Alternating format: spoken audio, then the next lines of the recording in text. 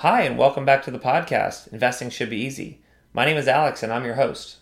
Today's show is going to be a lot different than usual. We're going to talk about a few articles that's going to lead up to next week's show.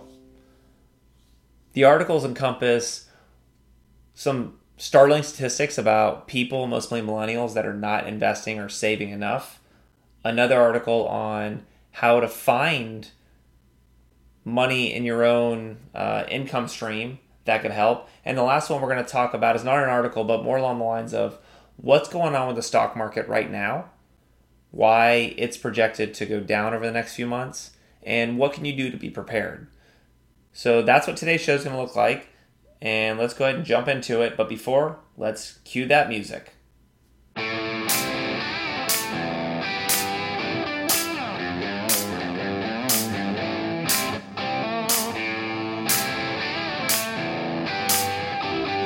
Investing should be easy.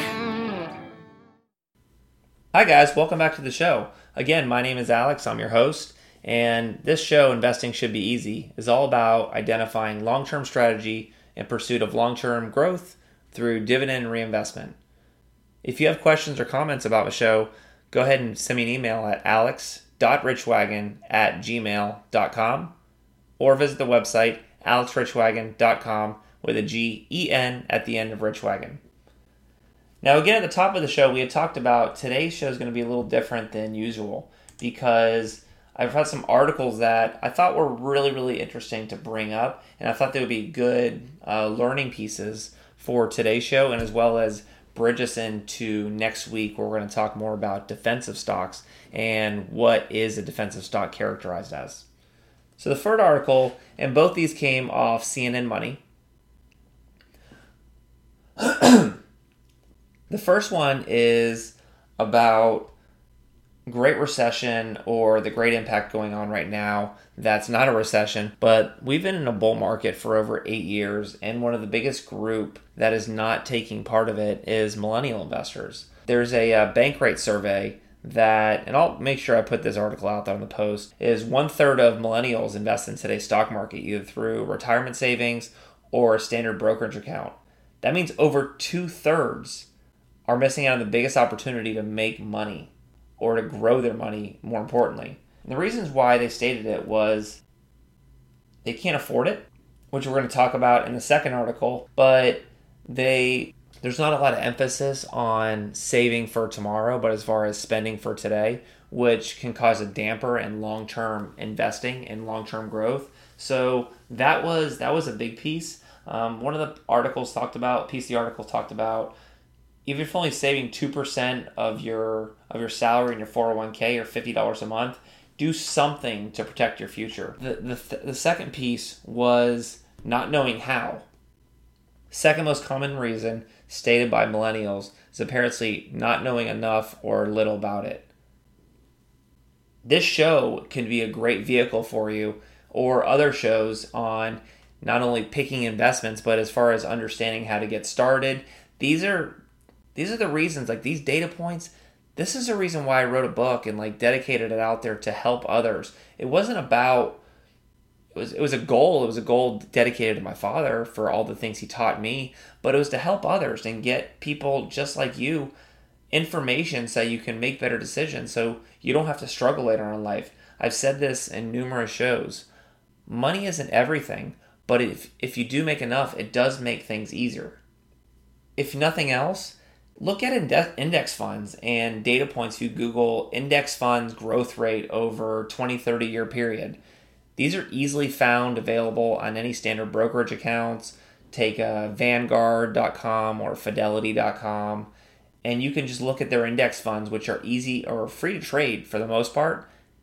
But that's an easy way to get started as well, because if you don't want to get too involved, it's a way to get started and start investing in small chunks. It's like $50 a month. So not knowing how is the second piece mentioned. And the last one was people looking back or looking past their 401k. Because I'll give you an example. If a company doesn't offer 401k, then set up an IRA. Go out on your own. I mentioned a few vehicles like Vanguard and Fidelity, good low-cost providers.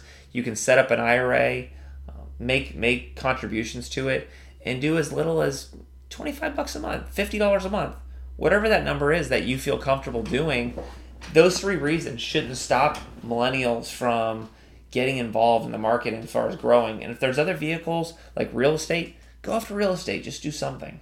Article 2 we're going to talk about, which ties directly into point 1 of Article 1, was 10 easy ways to save $300 a month. Yes, that's right, $300 a month. Again, I'll put this article out there. It was brought to you on CNN Money. And it talks about things like, can you afford to unload your vehicle? Can you afford to take public transportation, possibly taking Ubers when it's not, carpooling with other people or paying for gas, not making as much of a car an emphasis. They did a report that says the average cost of a car is around $725 a month. It's a lot of money.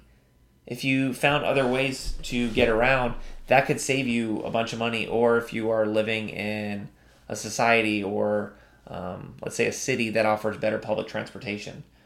Another piece, lowering your housing costs, which could say like, hey, you don't need that much space. You could downsize a little bit. Getting a roommate could help. Eating at home. I like this stat right here. Typical food establishment charges 300% markups on the items it serves, which means if you spend $30 an entree, you could have prepared that meal for yourself at $10 at home. Plus, you're going to have some leftovers as well, which isn't bad. That's a lot of money right there per month as far as you think about when you go out, especially buy alcohol. I cover a lot of these different pieces as far as how do you put a dent into your monthly spending habits by looking at other alternatives. So those are the two articles I want to talk about. One talks about the reasons why people don't invest, and then one tackled the main point in the first article was, if you can't afford it, here's some ways to make a dent into your monthly savings, because long-term future, whether you start addressing it now or later, does start to creep up on you. The last piece I want to talk about is defensive stocks and why they're important. Whether you know or not, the stock market has been up for 8 straight years, which is highly unusual and out of the norm for markets in general. I'm not saying you need to wait on the sidelines. There's other vehicles, other ways to protect yourself and still be involved with lower risk, lower beta. Beta is a measure of risk. Investments that offer a good dividend, good healthy dividend that will reinvest and grow your money along with when you buy regularly, which is a standard practice been going on for hundreds of years. Defensive stocks are something that needs to be in your portfolio.